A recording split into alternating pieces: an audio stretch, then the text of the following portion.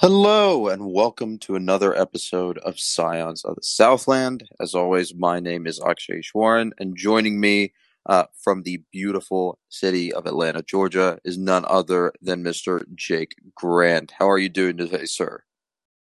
Oh, I'm doing fine. Long day at the television, I guess.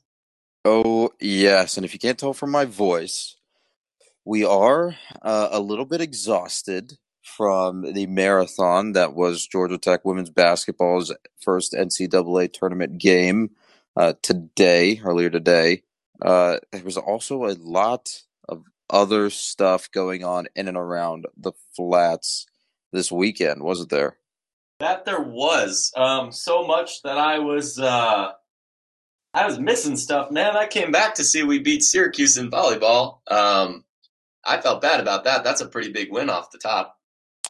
Yes, but we will get to that. But since there was so much stuff, we need to give everything its due, but we still got to do it in our usual, 30-minute time slot. So how about you say we get started? Sure. All right, here we go. Let's start at the top. Instead of volleyball, let's start with cross country, who is at, I believe, NCAA championships this past weekend. That they were. This is the first we've seen them in the spring, and it was definitely it was nice to see them finally get their day in the sun. This is something that they've been sitting on since the fall, having a great fall season, but they were finally able to lace it up and run. Yeah, and I have on the show notes here that you said they had their best ever finish at 20th place in the tournament. Meet tournament, running sports Race, are weird. yeah. Speaking of weird, not seeing Ellen Flood and Hannah Pettit, who have been in our top seven most of the last 3 or 4 years. That Georgia Tech women's cross country has been pretty good. Both of them graduated, so we had two true freshmen, as the site says, kind of pick up the slack. So if you notice, we kind of, I guess, hyped this team up as a top 15, top 12 ish team, but you lose to two experienced racers, and 20th is good. It's their best ever finish. Can't complain about that. Mhm. You also mentioned, I guess, as the adjacent sport to cross country, you did mention before we started recording that track was also in progress this weekend. Yeah. Before we move on completely from women's cross country, I do want to shout out our second best individual finish ever at nationals was Nicole Fegan's second team All American. I believe it was second team. But yeah, would be remiss not to say that. But we did have a lot of action in the first weekend of outdoor track. The Jackets were at home. They do not have an indoor track, for those of you who don't know. So this is their first home meet since 2019, because they didn't have any last year. I don't believe they had any last year, at least. Um, so yeah, they were out and about. I think, Akshay, my dream is I want to see a steeplechase run in person. I feel like that would be really interesting. Look, the Olympics are coming to the US in what, 2028, 2026, 2028 to LA, I think. There will probably be a steeplechase in an LA Olympic stadium. I think that might be the move. I think I just need to go watch the next home meet and not be torn away by the madness of March on a Friday night. But I mean, look, Olympics, home meet, there's good options all around here. true, true. But I would have to go to LA if I went to the Olympics, and I don't know how I feel about that. But we I can am aware of your thoughts on LAX. I'm aware. that's we should have an airport podcast too, I think. We would never stop talking, I think, if that was the case. For the hottest takes on Philly Airport, see Yellow Jacket Roundup. I can type those up too. Whoo boy. Okay, back to track. So home meet home meet, how did they do? How did they do? Well, see, here's my thing. Out of all of our sports, since I've started covering, I've been doing this beat for what, like 3 years now. I feel like I've learned to have a really good feel for volleyball. I came in knowing basketball, softball, right? Learned a lot about tennis and golf from the just leisurely side of the sport. But the one thing I just really don't get is college track and how to frame that like in the big picture. So a lot of what I go is off the seat of my pants. I know their department really loves their communications intern of late, and he's done a good job of putting stuff out there for the consuming public. Not a media guide. I would like a media guide. If anybody at athletics listens to this, bring back the media guides. That would be wonderful. Anyways, a sidebar over.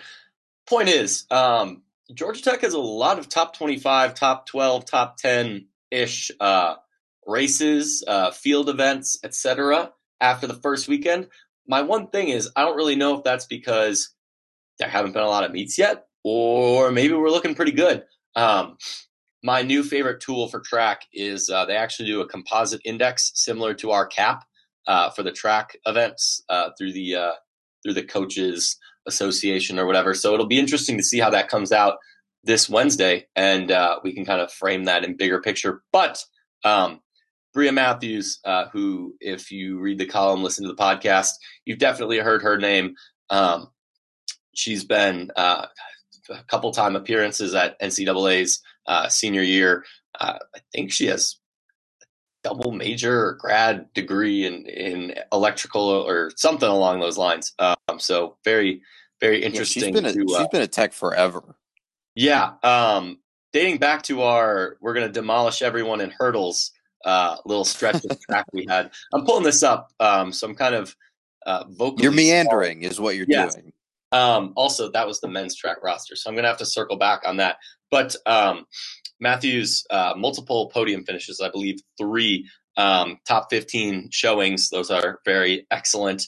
A lot of true freshman names in the mix, names that I don't recall seeing during indoor season in the jumps. In particular, Carla Duplessis, Shanti Papacosta. Wow, those are fun. Both very foreign. Top 15, top 20 times. Nicole Fegans, we've said that name probably more than anyone else on this team combined over the last 3 years. A top 15 time in the 800. Relays looking good. I got to talk about the men a little bit too. Top 10 time in the 1500 meters from Braden Collins, number 7 time in the country. And then, true freshman Alex Thomas, top 15 mark. True freshman John Watkins. Wow. So it seems like the kids are all right. Got 4 in the top 10 in the 800 meters. Some of this has to be that there haven't been that many meets yet, right? Like four Georgia Tech guys in the top 10. Is that too good to be true? Are you saying that they haven't played nobody? Is that what you're saying? Is that what I'm hearing? I will say we did have the school out east, which is remarkably good at track and field, as much as I hate to say that, at our meet. So I think we can rephrase this to remarkably adequate. Remarkably adequate. They're good at running. They're good at jumping. Good at a lot of things that their mascot cannot do. Good at a lot of things that their mascot can physically not do. Circling back, though, they have another home meet coming up in a couple weeks. They'll be at Florida State this week. I am so close to finding out. Here it is. I found out Bria Matthews major. I remember why this rang true. Getting a double master's in electrical and computer engineering. Podcasting is a visual medium, so obviously everyone just saw me like visibly cringe when I heard the words double masters. The masters in electrical and computer engineering on top of the bachelor's in presumably one of the two, both. I don't know how that works over there in Van Leer. Congrats. Going to that is a lot. Top performer in the country. That's a lot of Georgia Tech right there. That's like 8 weeks of shout outs right there. We've clearly let someone fall through the cracks on that. So shame on us. Yes, this is your fault. I'm not taking any blame for this. This is absolutely your fault. Yeah, well, say okay. Let's pivot. Let's talk about women's swim and dive at the NCAA championships. You remember, or I remember, you said they were in Greensboro once again, and women's swim and dive at Georgia Tech posted their best ever finish at 28th place. What can you tell me about what happened in Greensboro? Well, it's real interesting because nothing really that happened in Greensboro that got us all these points to place is going to show up in our cap model, which I think is really interesting. Well, that's a failure of our cap model, but not necessarily of the model itself, but of our lack of data sources about diving. If anybody can get us a diving like team database results, whatever, that'd be wonderful. But you know, it was really the diving show, and this comes back to a past comment that was made in passing by Cameron Hidalgo, saying that they're very familiar with the boards and the platforms in Greensboro, and wow, Sure showed it, huh? yeah, I mean the all three of our scorers came in diving events. Hidalgo with third place in the 3 meter. I believe that's a top tier showing from our diving. First time in '08, second time ever that we've had two All-Americans, both her and Anna Bradescu, who the two of them were in the consolation final for the platform. But first time since '08, we've had two divers get All-American mentions. We also had Brooke Schweitzer, Kenzie Campbell up in Greensboro doing the swimming. They were both mid 40s to mid 20s, I believe, in their 4-5 combined events. A lot of swimming, a lot of big time swimming, a lot of yards for Schweitzer. 500, 200, 100 back to back to back is quite a lot when that's your first time on the big stage. So props to them for showing out. But really, this was the diving show, helping to secure their best ever finish up there. Yeah, and then the men are up there next weekend, I think. Yeah, same place. They took the meat away from Iowa after they cut their program. So take that, Hawkeyes. Well, Iowa has a coach buyout to pay for soon, so that's neither here nor there. Problematic strength coaches don't fire themselves. True. That. Let's move over to the tennis programs. I did not watch that much tennis this weekend, so you're on the hook for both of them. What can you tell me about what happened? Well, it's real great because there's only one of them to cover this week. The men had their bye week come, which I believe is pretty well timed, coming, with this weekend. I was going to say, with about half the ACC schedule left, they'll get NC State, who's relatively solid, and Wake Forest, who is Wake Forest and tennis. They're a noteworthy, newsworthy program on and off the court of late. So we'll see how those two shake out. But the men were at rest. The women, however, were getting the Virginia double. They knocked off Polytech, and they took an L to number 15 UVA. So mixed bag. Yeah, I think we kind of talked about the men doing the double of UVA VT last weekend, and it seems like kind of the same mixed bag. I think the men also had the same results versus similarly ranked teams for both programs, UVA and VT. So, I mean, it's more like the pointing Spider-Man meme in this case. Yeah, I definitely be interested to see the Tech men's, I guess, rankings, fortunes, projections for the rest of the season, because it seems like Georgia Tech women,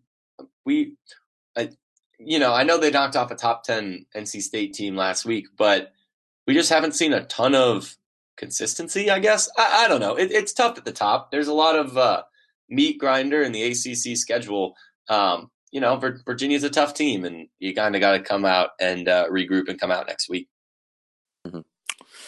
All right, let's talk about a program that also regrouped after a tough loss to Pitt a couple weeks ago. Georgia Tech volleyball, who swept both games that they played this week versus Syracuse and Virginia Tech. The Cuse one was a very good one, I think. Yeah, we should set up with Virginia Tech because that's quick and easy, and it came first. They bad. Virginia Tech is also a team that we've kind of had random struggles with in the past, so it was good to see us handle them 3-0, 25-17, 20, and 10 if you're counting at home. Not too much of note from there. The usual suspects look good. Bergman, Brambilla, Moss, Tippett. They've won 29 of their last 32, including this win over Syracuse, who, Akshay, as you know, is a ranked more top of the table team than Virginia Tech. Mm-hmm. And I mean, we've been talking about Syracuse on and off as a contender in the ACC since they beat Pitt last fall, and they getting beat them twice, this I believe. Right, and because it was in pod play, if I remember correctly. And the thing that kind of bothers me coming out of this Cuse series or a Cuse match, it's not really a bother thing, but it's sort of a annoying fact. It's if you can beat Cuse, who beat Pitt, then why can't you just beat Pitt? The transitive property has to apply here somehow. I think Syracuse might have. How you say bamboozled everyone, considering they're currently 5-7. So those 2 Pitt wins are 40% of their wins on the season. I mean, that's greater than 0%, to be fair. Yeah, it's greater than 0%. The other sobering fact I think we do need to at least consider, looking at the table, you got Georgia Tech on top, 11-2, Louisville right behind us, 8-2. They're actually up next on the road, so need to get a win there. That'd give us some breathing room in terms of the AQ, in terms of the conference title, which this team is very capable of getting. But we're 11-2.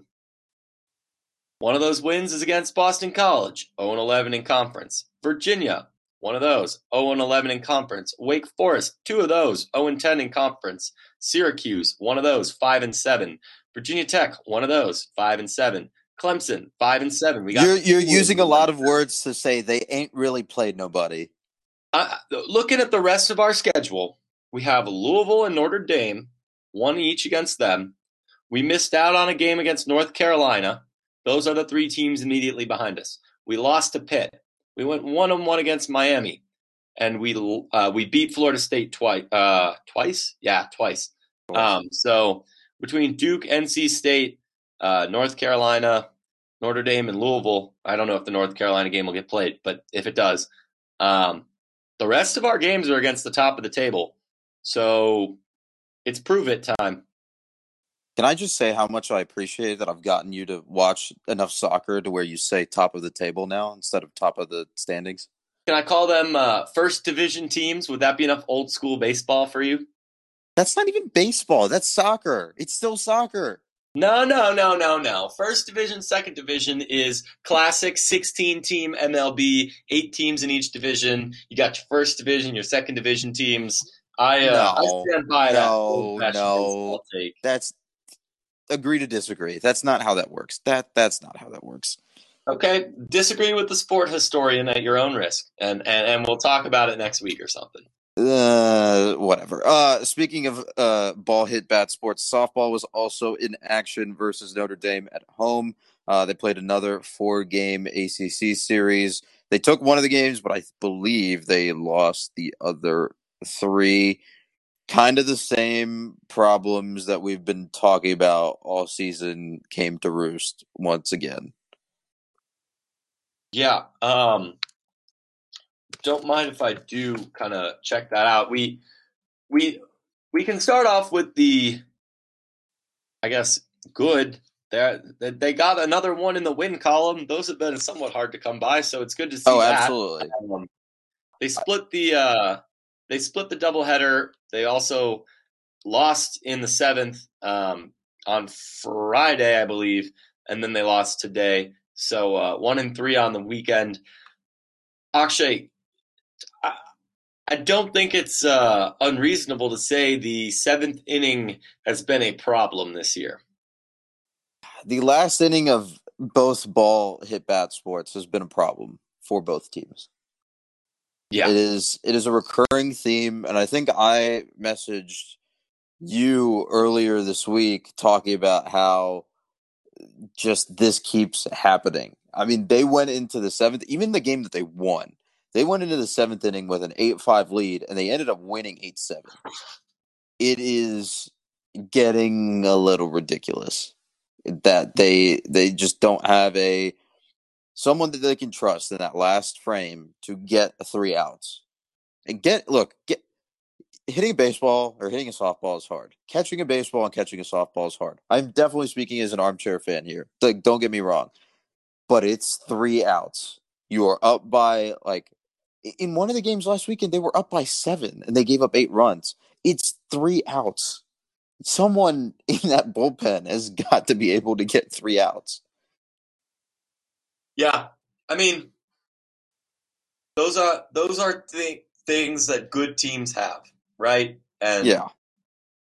Can you call this a rebuilding year? Like it felt like we had all the pieces we were putting together.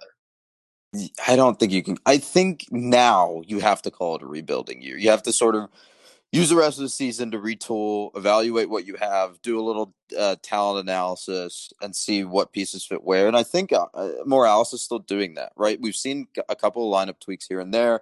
It's pitcher by committee for most of these games. It's not, other teams that just leave their pitcher in for a complete game.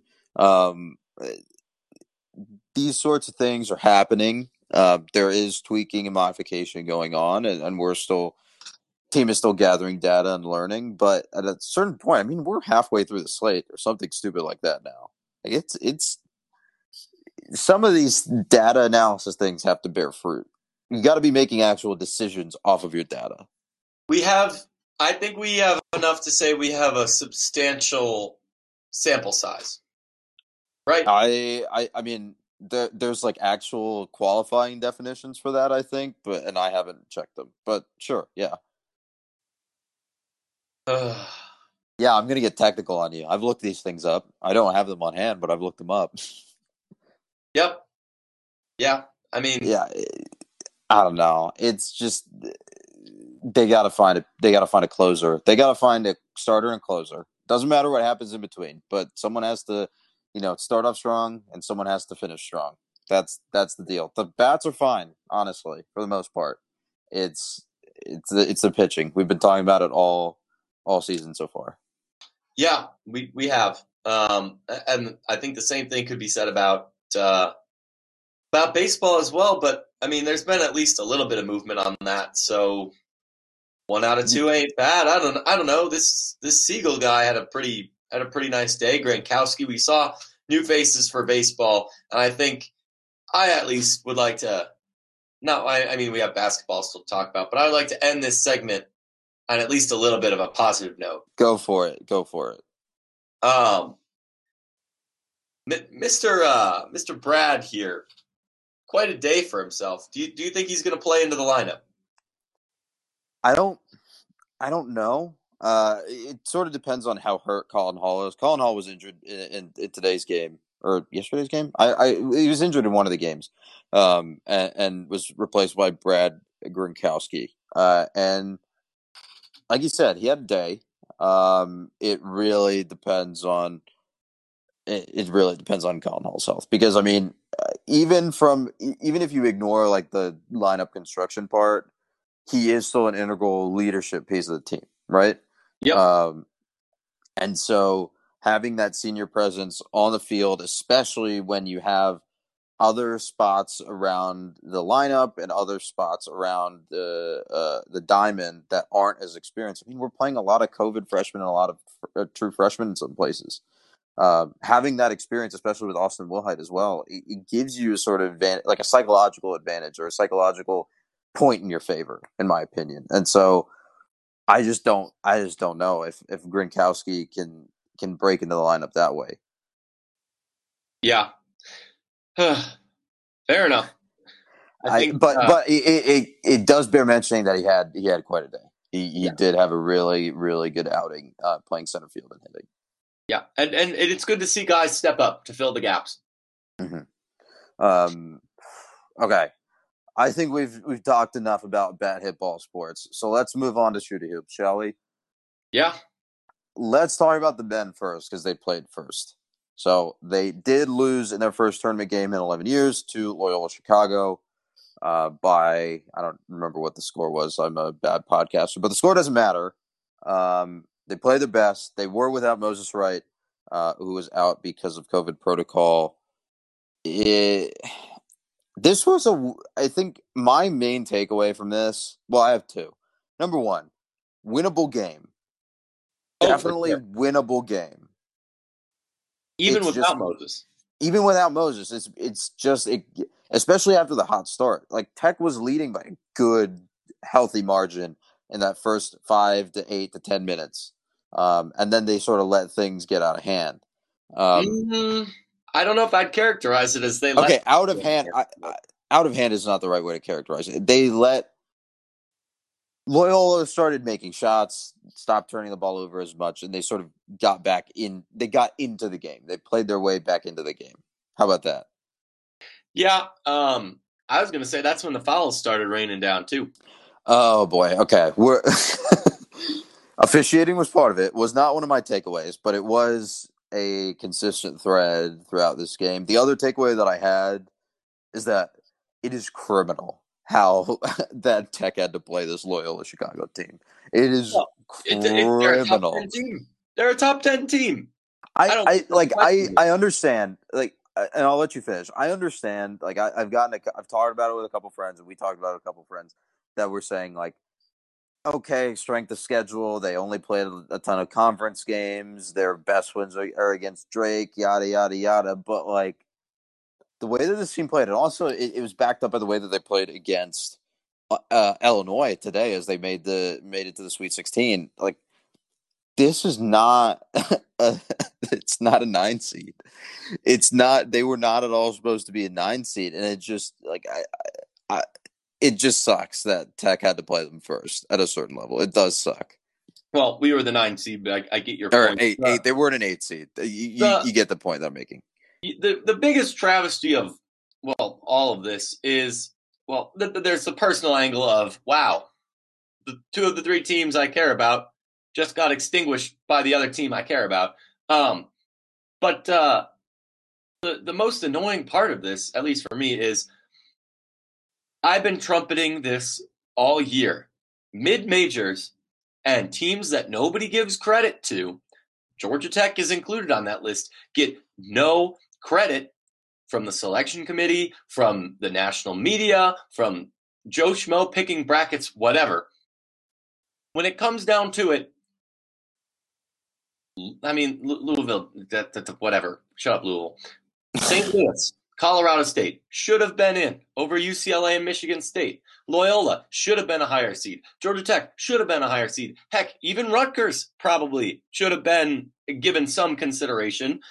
When, but I get where you're going with this. Like, I get it. you see the same thing on the women's side too, where a Stephen F. Austin, who is one of the best teams in the country, easily a top 25 team, had to get a 12 seed and draw a good Georgia Tech program. They should have been a 7 with a fair 10 matchup, or even a 6 and 11 matchup. But it just goes to show that even though basketball is vastly more egalitarian than football, Vastly. vastly more egalitarian than football, there is still a power dynamic of, and we saw Mr. Wildcat, Kentucky AD, I forget his name, basically open admit to it on national television, saying that, yeah, Barnhart, that UCLA Michigan State was a draw for publicity. I swear somebody was sitting in this room and they said, oh my gosh, in the second round, we could have either the two Illinois teams, big Chicago draw, or we have the ACC champ versus the Big Ten champ. Oh, and then in the first round, we'll have Ramblers versus Ramblin' Wreck. What a great story. Like the Lady Jacks versus Yellow Jackets. There's The no conspiracy theories mathematical are unbound, aren't they? there's no mathematical proof or evidence or justification that puts Loyola on the 8 line. Just like there is plenty of argument to put Tech further up, and in some rankings further down than the line they were on. It just doesn't make a lot of sense to me. Look, the game is over, so I don't have enough, like, a ton of energy anymore to fight the underseeding thing. I do think that they were, like, Loyola was underseeded, but again, it just just sucks that Tech had to be the first team to play them or the team to play them because, man, that is, again, winnable game. Oh yeah. Winnable game, even without Moses Wright. But you got to think a little bit that if Moses Wright is there and playing at his usual level, that is at least a closer loss, if not a tight win. Oh, absolutely.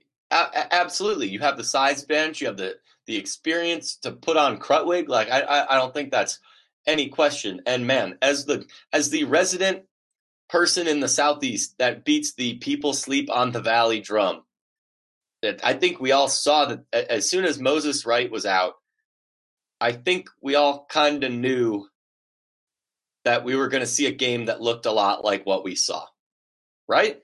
Yeah, You but move Usher to the five or have to play Rodney Howard significant minutes. That is a very different look than Moses, who is already a stretch at five.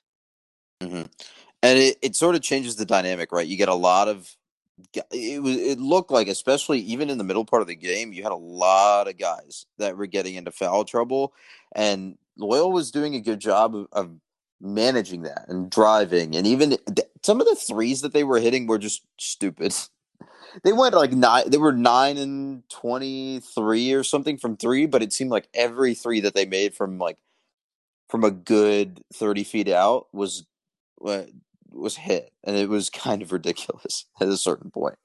Yeah, yeah. I mean, you'll hear the beat to death storyline of like, oh, it's Loyola, Sister Jean, and God's on their side and stuff. Which one? That's a whole nest that we do not need to dive That's into. not. Let's no, Yeah. no, no. We're a family podcast. Wait, I mean, the people who are saying that she openly prayed today for Illinois to shoot less than 30% from three are just totally blowing out of proportion what she said. She said, "Help us rebound," which we know we can do, and they shoot poorly from three, which will give us lots of rebounding opportunities. The point is, the 101-year-old chaplain doesn't win the game. Josh Pastner's voicemail and his face mask do not win the game. But at the end of the day, like, what are you going to remember from March Madness, Akshay? From our all too short Ides of March? Personally, it's the ACC title. Yeah, I don't know. The game, being in the tournament was icing on the cake. Personally, Yeah. Oh yeah, and that's exactly the point I was going to get at.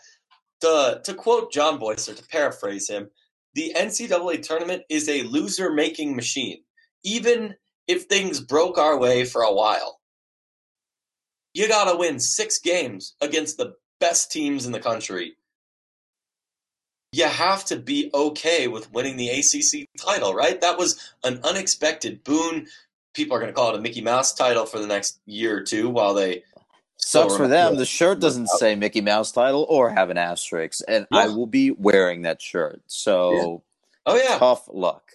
The banner goes up, you're going to have that shirt, and you have the memory of Jose diving in balloons. We did it. Like, they accomplished the goal plus some for the year, right? Mm-hmm. I'm not complaining. I'm at peace with it personally. It was sad, sure. And there was questionable officiating, sure. Loyola was underseeded, sure, but at the end of the day, like you said, the goal was the goal. The goal was the ACC title. Now it's up to next year's team, whatever that looks like, to build on top of that. Yeah, I agree.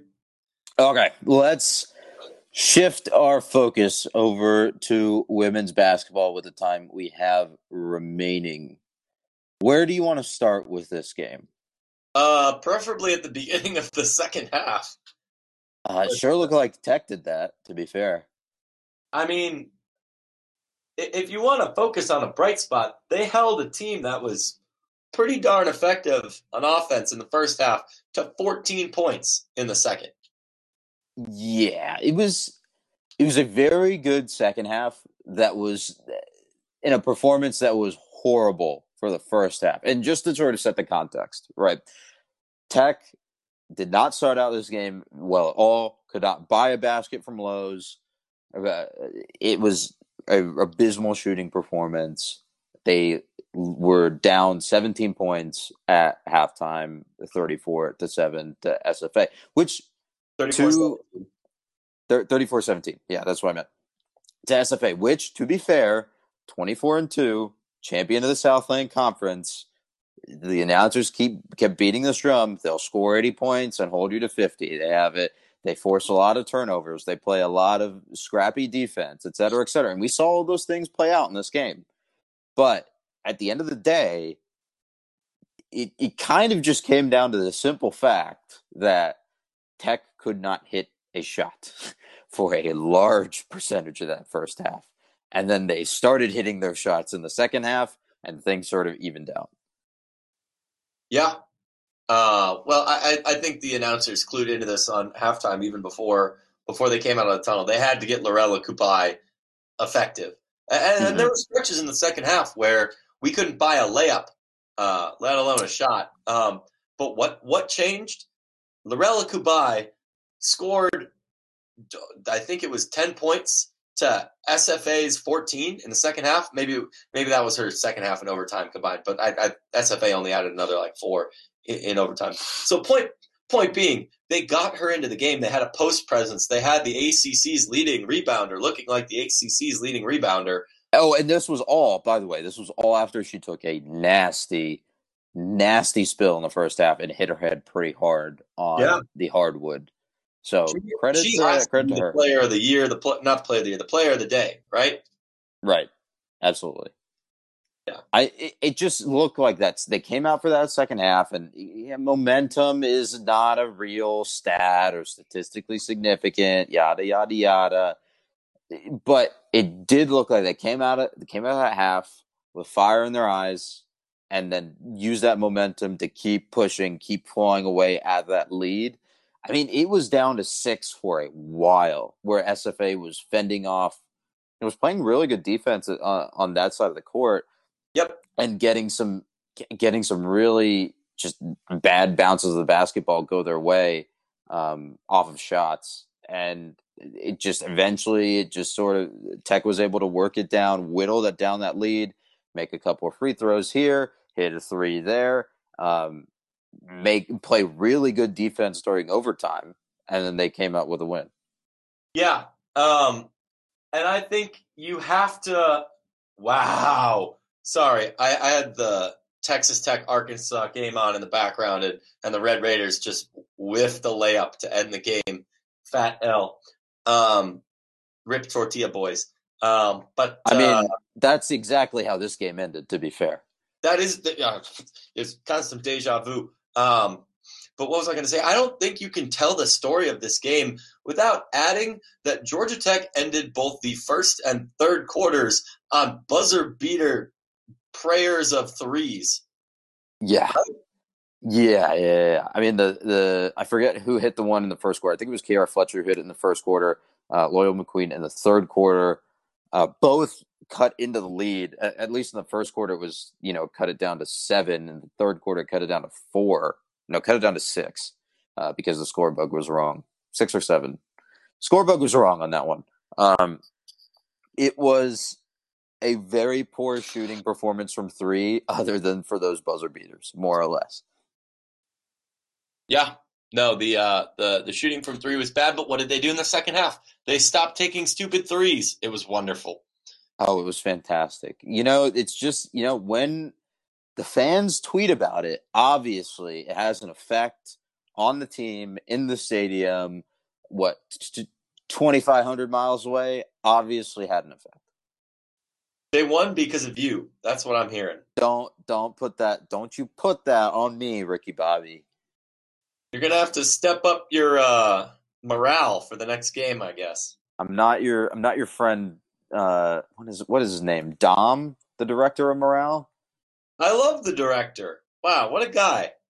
What a guy. Whatever. Okay. I also think you can't tell the story of this game without talking about the ending, because no, you can't. Ooh, boy, that is objectively one brutal way to lose a basketball game. Yeah, for sure.